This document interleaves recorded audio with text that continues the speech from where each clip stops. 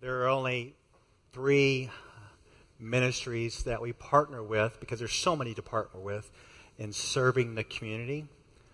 We partner with Project SOAR to mentor students in Evanston. We partner with Safe Families to engage and care for children whose families are going through difficult times. And the third one is Senior Connections. And just to be honest with you, it's not that cool, right? In our culture, where older adults are often dissed and dismissed and kind of stocked away somewhere until they die, you have an opportunity to minister to a segment of our society that is significantly neglected. And your life will be changed. I spent most of my 20s around senior citizens caring for my grandmother, and the perspective that I got in seeing what they went through and where I'm going to one day be changed my life. So you have an opportunity here, students, families, even families with kids, to grow in a relationship with a senior in our community that you can be matched with Senior Connections, and you can love them and encourage them. It's a big deal. So what I'm going to do now is I'm going to pray that God will stir you up to do such a thing. So let's pray. Father, you're good, and you've brought us here, and there is a lot going on here in our lives, in our world. There's suffering over this planet. There's injustice. There is brutality. There is war. There is evil. There is immorality. There is racism. There is everything. But Lord, sometimes we got to say, okay, what are we going to do? Where can we spend our time? Where can we spend our energies? And this morning we have an opportunity to connect with those in Evanston who right now are lonely. Their bodies are hurting. Many of them are close to death. And we have an opportunity as individuals and as a church to minister to them. And it just simply takes the ability to be available. And I ask that maybe someone here, Lord, you would stir them up right now. Some student, some man, some woman, a couple, a single, a family. Stir them up right now to engage and to care for those in our community who are neglected. And to build relationships. And to minister. Be instruments of grace. We thank you for the opportunity to serve. We thank you that we're in this phase of life that we can serve, because one day we will be near the end of our lives. So Lord, help us to make the most of the opportunity while we have it. And be with us here this morning as we talk about a lot of things from your word concerning relationships and what's going on in our hearts. And may you be glorified. In Christ's name, amen. Glad you're here. You keep showing up. We're going through the book of Song of Songs. If you're new, look out. It's a book about romance and love and even sex. One of the things that plays into that is weddings. And as a pastor, I have done a lot of weddings over the years. And one of the things that I tell the bride and groom, and I encourage them strongly, is to keep it simple. They can branch out and do a few different things. They can do the unity candle. They can do communion together. I'll even let them wash one another's feet. We've done that before as well. But beyond that, keep it simple. Because I did not. And I've shared with some of you before, but I don't think you quite know all the details. You know, when I became a believer, I just wanted to do everything right. I wanted to do everything biblical. I became a believer later in life at 19. And so when it came time to get married, I already told you that story, but you maybe don't know the wedding ceremony story. My poor wife, she did not want to give much input into the ceremony, so it was all me. And these are some of the things we did in my non-simple wedding ceremony. It went like this. We had 2 pastors. No theological significance to that. We had 2 pastors, and my best man was my grandma, no joke, in her wheelchair. My 13-year-old didn't know that story. She's like, did she wear a suit? No. No tux for her. Yeah, she's in a wheelchair. And we had congregational singing, which could be normal, and then we had special singing. We even took up an offering. I'm just messing with you. We didn't take up an offering. Why would we take up an offering? All right? But the two unique features to our wedding was we had this man, and he's probably, I don't know, what was he, 88? I don't know, I think it's 88. Mr. Townsend was his name. He walked up on the stage with a walker, and he sat down, and he had a microphone, and he had a hymnal. And what he did, he led us in How Great Thou Art. He would sing the stanzas, and then he would look up slowly, and then we would all sing the chorus. And people were crying. Oh, it's so cute. It's so sweet. It was awesome, right? Okay, that was a unique feature. Another unique feature is, this is the one I want to share with that I had to be the most biblical, and I don't know if any wedding's ever done this besides mine, unfortunately. My wife, I told you this before, walked down the aisle before I did. You know? Weddings are always waiting for the bride to come in. Well, she went in first, and they all waited for me to come in. It's not that I'm trying to be awesome. It's just that Christ comes for his church. Just trying to be biblical, all right? See, my poor wife put up with a lot. And weddings can be taxing. They can be irritating. They can be annoying. That's what weddings are after the times. And that's what you see, so keep it simple. The wedding we're going to look at today in the Bible is very elaborate. We finally have come to this time of a grand wedding between the relationship of this man and woman. So this morning, what we're going to do, we're going to talk about a wedding preparation, but get this. We're also going to talk about marriage preparation. Today is a bonus Sunday. We're going to have two sermons today. One's going to be on wedding preparation, and the other's going to be on marriage preparation. Now, for those of you who are single and you're thinking, I have no wedding in my future, I have no marriage in my future, I have no date in my future, I have nothing in my future, why would I even be thinking about preparing for marriage? Well, let me tell you this. Most of you will one day get married. And for better or worse, you are preparing for your marriage right now. For better or for worse, your character is being shaped right now. And what you're doing in your life right now for godliness or worldliness will carry over into your marriage. So wherever you're at, let's pay attention as we go back to Song of Songs. Go ahead and turn there. Song of Songs. I think we're finding ourselves now in chapter 3. And a little background. Remember, the content of the song is a growing relationship between a man and a woman who are in love. We saw the courtship. We saw their engagement time, and now they are getting married. It is an intimate encounter that includes their desire for one another and even their sexual desire. And for a book that we've been in for a while that's supposed to be a lot about sex, you're wondering, where is all the sex? Why haven't we seen that yet? Oh, you just wait. It's coming. It's a biblical book, so we want to set it in the context of the whole Bible. Let me put up for you what I want to show you each week. Song of Songs shows us a romance that celebrates God's gift of love, pleasure, and fidelity, while simultaneously pointing forward to the perfection of love and someone greater than Solomon, Jesus Christ. So the big picture is that God and his people are depicted in a marriage in the Old Testament, and Christ and the church are depicted in the New Testament. That's why this series is called Longing for Love, Looking to Christ. Though we have this relationship between the man and the woman spoken about in the song, there is a greater love that we have in Christ. And that's why I think it's important for us to branch out today to not only talk about wedding preparation, but also marriage preparation, because that gets at the heart. Because I don't know if you know it yet, relationships and marriages require a lot of work.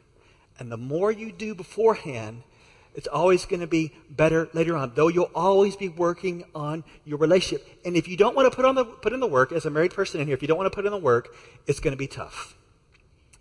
Think about the famous TV show that none of you ever watched, or I will mock you, is the show The Bachelor. Oh, I see you out there. I'm not going to mock you too bad.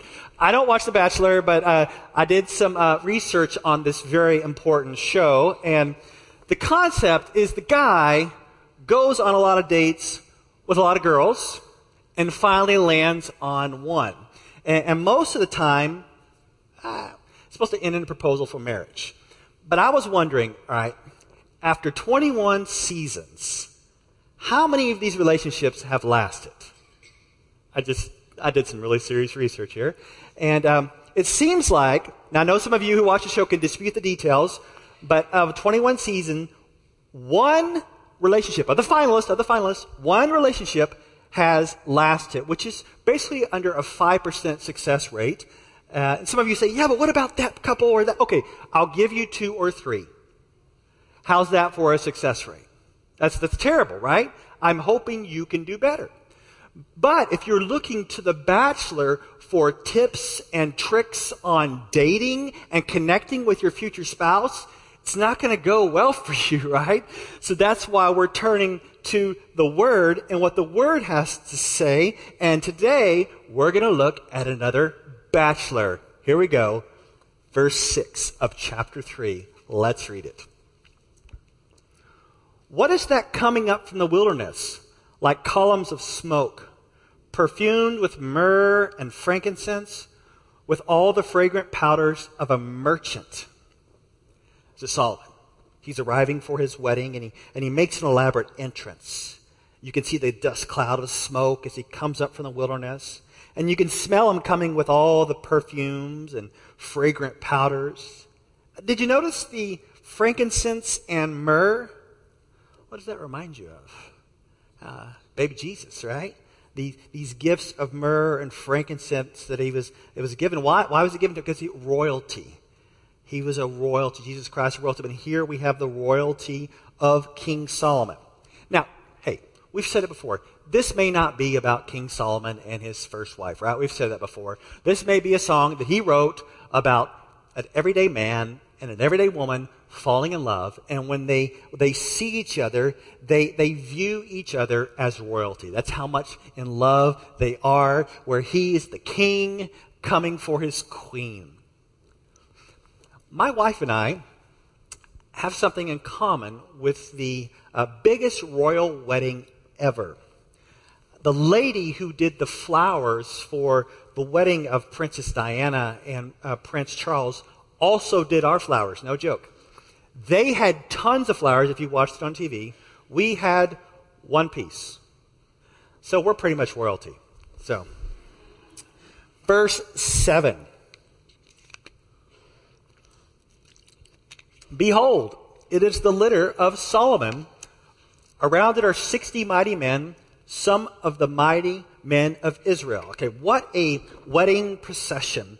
This litter is like an elevated couch or a carriage bed where Solomon is reclining as he's carried above by a variety of servants. And around him are 60 warriors. His groomsmen are kind of like the Secret Service, and they are packing heat. Look at verse 8. All of them wearing swords and expert in war, each with his sword at his thigh against terror by night.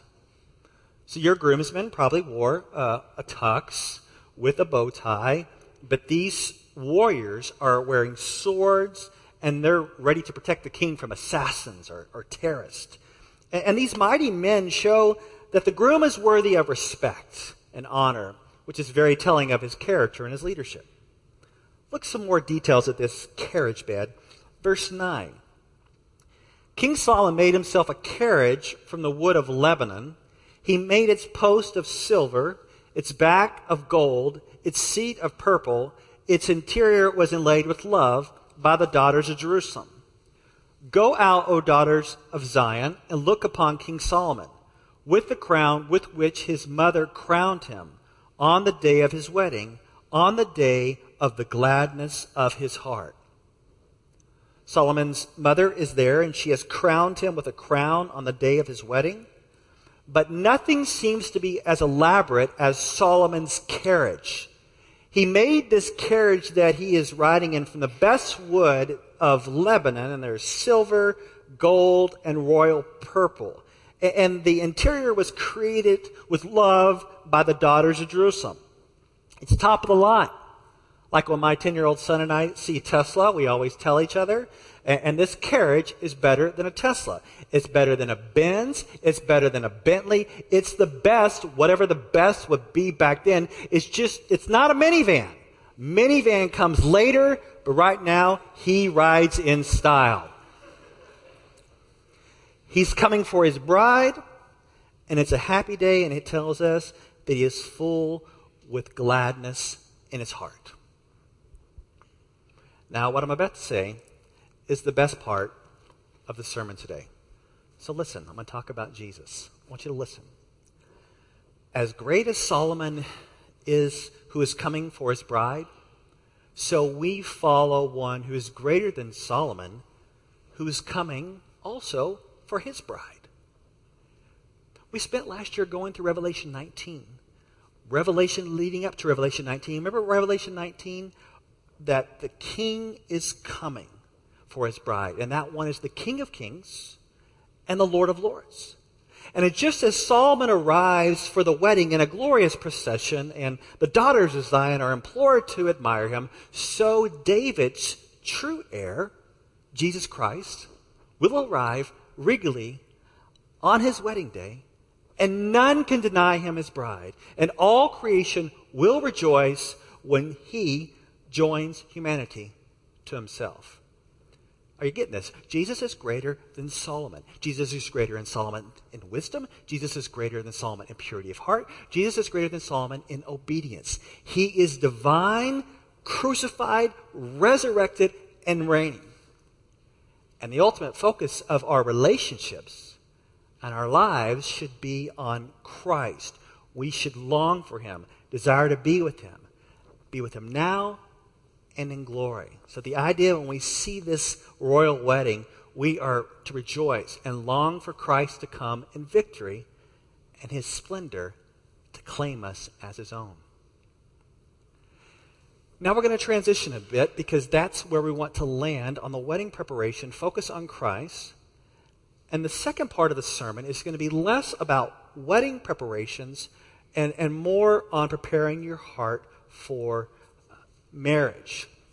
It's more of the personal and spiritual preparations you can make for marriage. In order to get us ready, I used to give this wedding sermon. I'm not going to put the words up, so hold off on the slides on this one I'm going to talk about before we put them up. I used to give this wedding sermon over and over again many times. I think some of you were married by it, and you're still married, so it must have been really good. I'm sure you remember it. That when you give wedding sermons, the bride and groom are not listening to you at all. At all. At all. So I try to make it my goal to say, okay, look, they're not listening, but I'm going to try to make them listen somehow. So I would always pick one word to give to the groom to think about all the days of his life. And I would pick one word to give to the bride to think about all the days of her life. And so somehow this one word is from God. It's about his blueprint from marriage. And somehow something would sink in. But right now, you're not stressed. You're not dressed up like a bride and groom, so you can listen to it, okay? So I'm going to try to revive that portions of that message that were stored away years ago. And if you want me to bring it back out for your wedding, I can do that. So here's this. I'm about to tell you what God's plan is for your future marriage, current marriage, okay? I'm going to give you one word, but get this. Some of you will push back, and I'm telling you, you are going to push back. And you will say one of the three things. You may say, A, man, that's just not relevant. That's not relevant to my marriage, my situation, so you may ignore it. And then some of you would say, man, that is so outdated. We are more enlightened these days. We have more information. We know how marriages work, which I think is kind of funny. It's like, how long have you been on this earth? Oh, 25 years? Oh, okay. You know better than God then, okay? Yeah? Oh, and who are you? Oh, okay. All right, okay. You have a better plan than God? Okay, great. And the third thing that you may say is, God, you're just being so intrusive. You're just messing with me. Don't mind your own business, God. Let me do my marriage my way. And if that's you here, where you just got this, what you want to do with your marriage one day or in your current marriage, and you're really not giving God the time of day, you're just trying to pull something off that He created. He created it and He has a design for it, especially if you're believers. He's designed it a certain way. And if you want to diss and dismiss Him because it's not culturally relevant or you don't want to pay attention to Him, how's it going?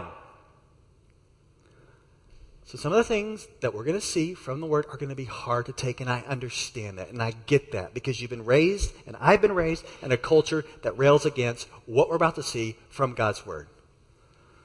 All right? Are you ready for this? I hope you are. Like I said, I'm going to give one word to the men and one word to the women, and it is something you can think about if you're married, and it's something you can think about leading up to marriage. All right? So let's start with the first word for men. It is the word death. It's my favorite one, right? I mean, you're thinking it gets to be romantic. We're supposed to be a wedding day. It's awesome when I say death and everybody in the crowd's like, are we at a funeral? But men, married men, you are to think death every single day of your married life. Let me give you a passage. Ephesians 5:25. It says, husbands, love your wives as Christ loved the church and gave Himself up for her. Jesus Christ died for His bride. He was crucified on the cross for His bride to bring her to Himself. And He's calling us to imitate Him, husbands, in loving our wives sacrificially. And that's why we're to think death. Death to our desires, death to ourself, so that we can serve our bride. Well, what did Jesus say? If anybody wants to follow me, let him take up his cross. Come on, let's go. Well, where's Jesus going? Oh, He's going to death. And He's calling you men to die to yourself to serve your wife. All right? I mean, that's not easy to hear. That is not easy to hear at all. Well, what do we mean by death? Let's kind of get more specific at what we mean by that. Well, first thing we mean is you can die and think about the spiritual realm. Spiritual realm. Ephesians 5:23 says this.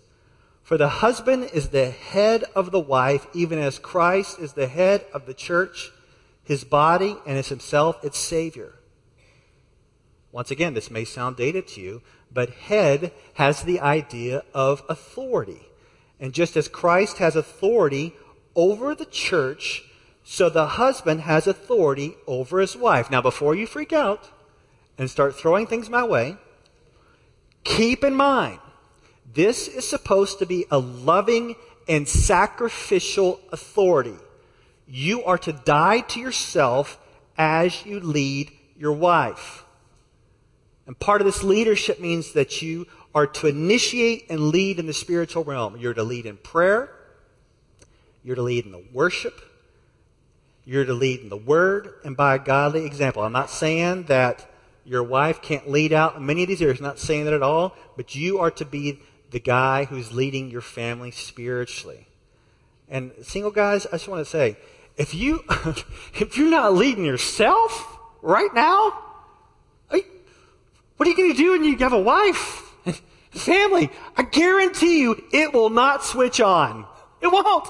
It's like, yeah, I got this switch, man. I'm just going to flip it. And boom, I'm going to be the spiritual leader. It's not going to happen. Are you walking with the Lord right now as a man of God, as a single person? And by God's grace, you will continue to grow, and that will carry on into your dating relationship, and into your marriage, and then when you have kids. And I do want to say that, ladies, if you're dating a guy right now that you have to drag to church,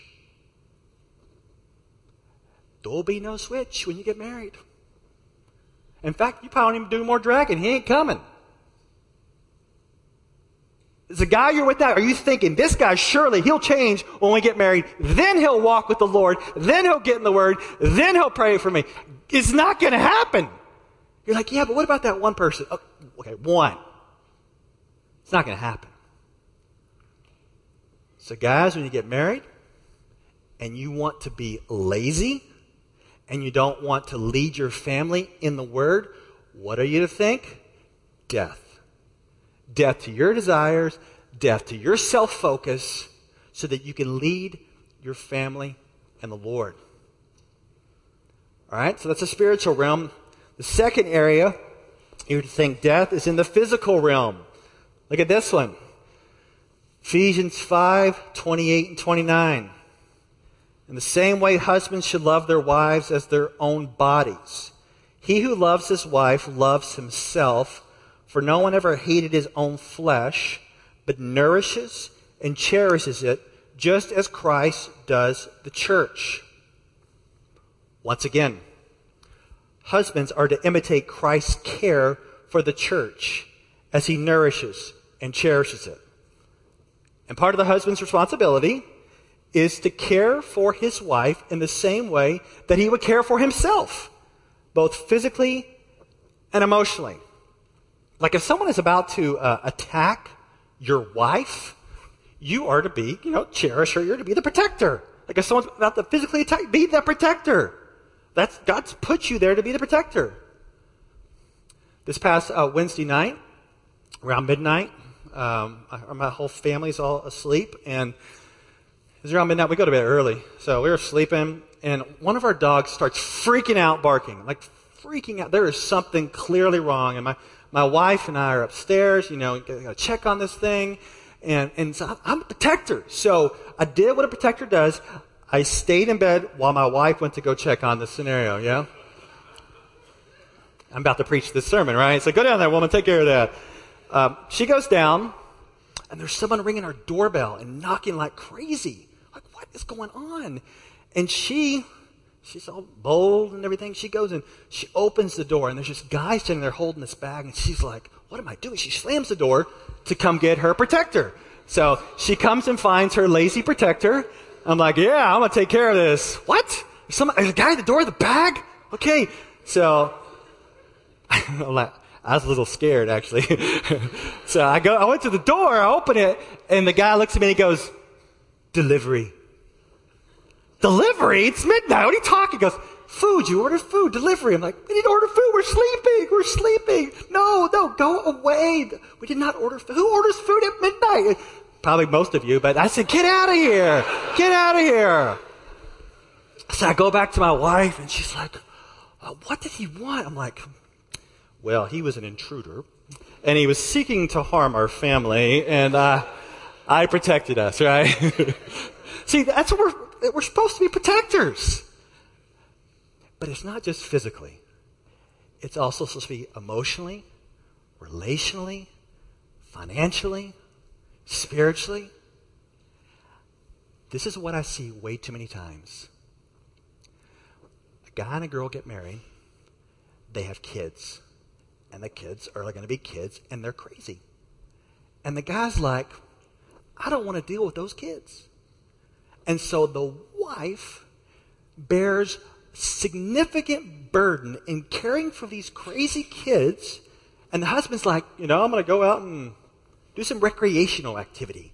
I'm going to go play in tournaments. I'm going to go climb mountains. I'm going to go smoke some cigars and drink beers with my buds. I'm going to, they go out, and the wife is like pulling her hair out, and the guy is clueless. So for all you clueless guys in here right now, I am cluing you in. Chances are, if you have young kids, your wife is freaking out and needing you to help. And all the ladies said, amen, amen, amen. And I know what we do as guys are like, oh man, it's 2017. Our wives can handle it. Man, they don't need me. They don't need me. Like if she has a difficult time at work, they don't need me. They can handle it.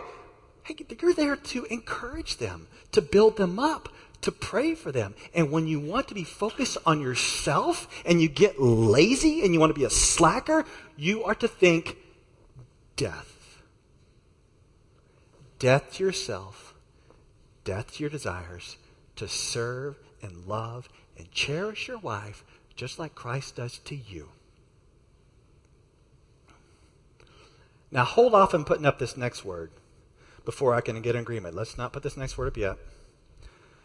Let's all agree, all the women in here, let's agree that no matter what word you see next, it is not worse than death. You're like, I don't know, what are you going to put up? Come on, it's not worse than death. No matter what you see next, women, it's not worse than death. All right? We have to die. All right? All right, let's put it up. It's the word help. It's the word help. And where do we get that word from? It comes to the book of Genesis. Genesis 2:18 says, Then the Lord God said, It is not good that the man should be alone.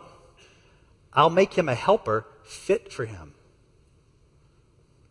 Let me give you a technical quote on that helper concept. This is really good. It says, helper is one who supplies strength in the area that is lacking in the helped. And we husbands lack a lot and need help. The term does not imply that the helper is either stronger or weaker than the one helped. It's not a demeaning term. Did you know that the Lord is also described as our helper? In Psalm 54:4, he is described as our helper. And the wife is to help her husband in many ways, but I'm going to point out two. And these are for discussions later in your ethos, and I want you to talk about them. Number one, the wife is to help her husband spiritually. You know, just before God spoke about creating a helper for Adam, he said that Adam must not eat from the specific tree of the knowledge of good and evil, because if he did, he would die. And right after God speaks of creating a helper, Eve comes. So he gives a command, and he says, you need a helper to obey the commands. Do you get this? Wives, you are to help your husbands obey the commands of God. You are to help them walk with Jesus. I need my wife to help me walk with Christ. I need her to pray for me and to encourage me. And you can do that as well for your husbands. But once again, if you are single and you have no desire for the Word of God and following Jesus, marriage will not switch this on. Are you walking with the Lord now? Now, as I said before, there's nothing worse than for the guys having to die daily, and so the women have to help spiritually. And the second thing, which is interesting, the most controversial thing I say in the sermon should be that guys have to die. That should be very controversial and uncomfortable. But this will probably be the most controversial, so I'm going to put it up. The second thing is help through submission. Help through submission. Ephesians 5:22 and 24. Wives, submit to your own husbands as to the Lord, for the husband is the head of the wife, even as Christ is the head of the church, his body, and is himself its Savior. Now, as the church submits to Christ, so also wives should submit in everything to their husbands. Once again, in the marriage relationship, the husband represents Christ, and the wife represents the church. This means that the wife is to honor and respect the husband as the leader, just as the church honors and respects Christ as a leader. And one of the ways that wives can do this is by affirming the guy's leadership in the family. It doesn't mean that the wife doesn't give crucial feedback, because wives give crucial feedback and input in the relationship. And it doesn't mean that the husbands are always right. It doesn't mean that your husband will never make a stupid and selfish decision. And the wife said, amen. So, right, your husband is not always going to be right. But it does mean that the wife is there to support, encourage him, and build him up in his leadership. Now, when you hear this, you're like, what, where are we at? What are you talking about? And I bet some of you will say, this stuff is from the Dark Ages. But I want to assure you that it is much older than that.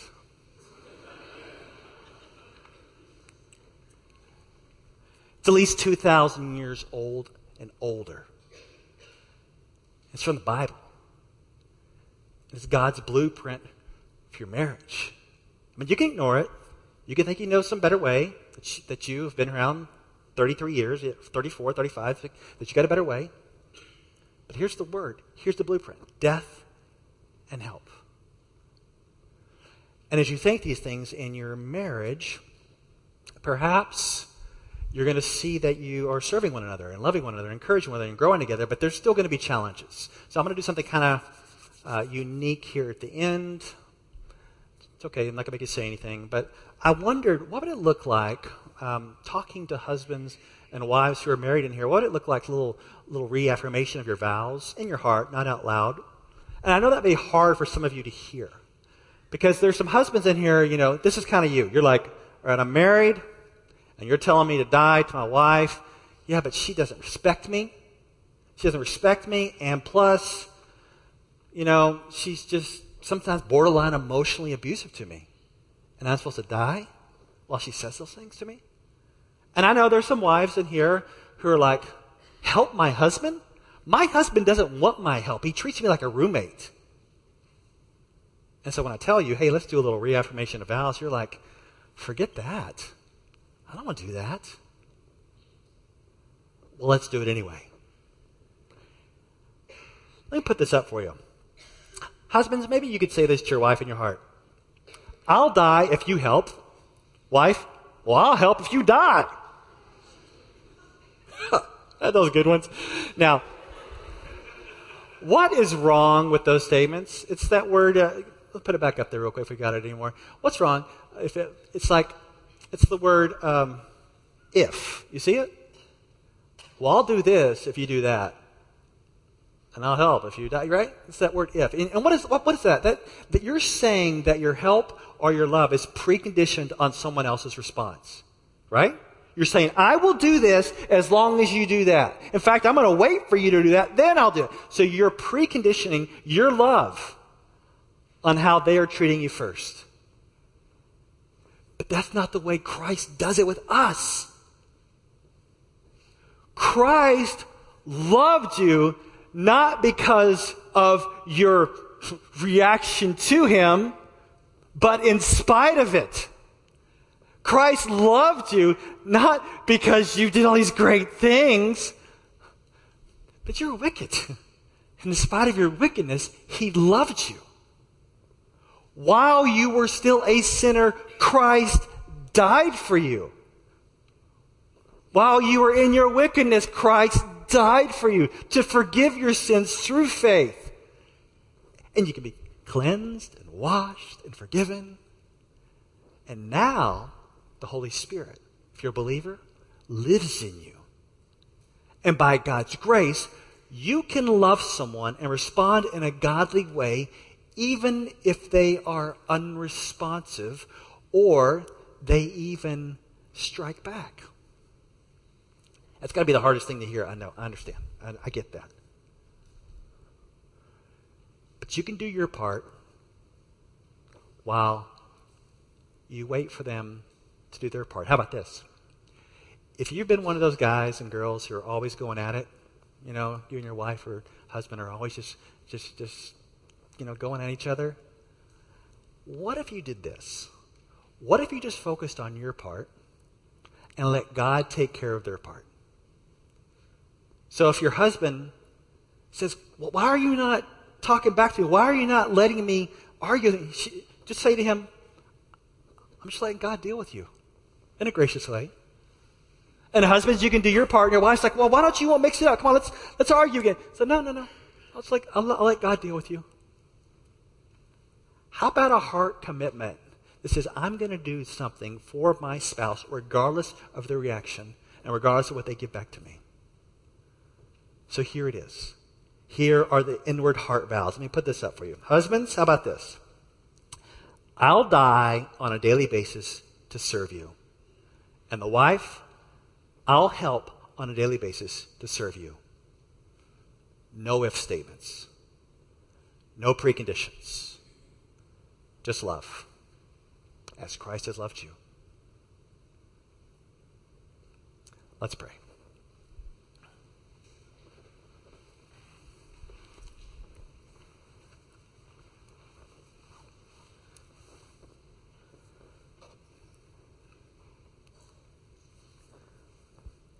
Father, I do realize that there could be some stuff that's just no more painful than being in a difficult marriage. And there are some here who feel that.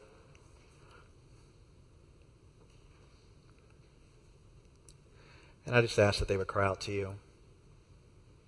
And I just ask that they would examine their heart. I know some of them have felt like they've been doing this forever, and there's no positive response on behalf of their spouse. Give them perseverance. Give them endurance. Give them love. Give them grace. And we continue to ask that you'd work a miracle. But may they continue to walk by faith and respond with love and grace and mercy. And serve one another. And Lord, I ask that you bring healing. And if there's the family, the church needs to come alongside, that we'll do it.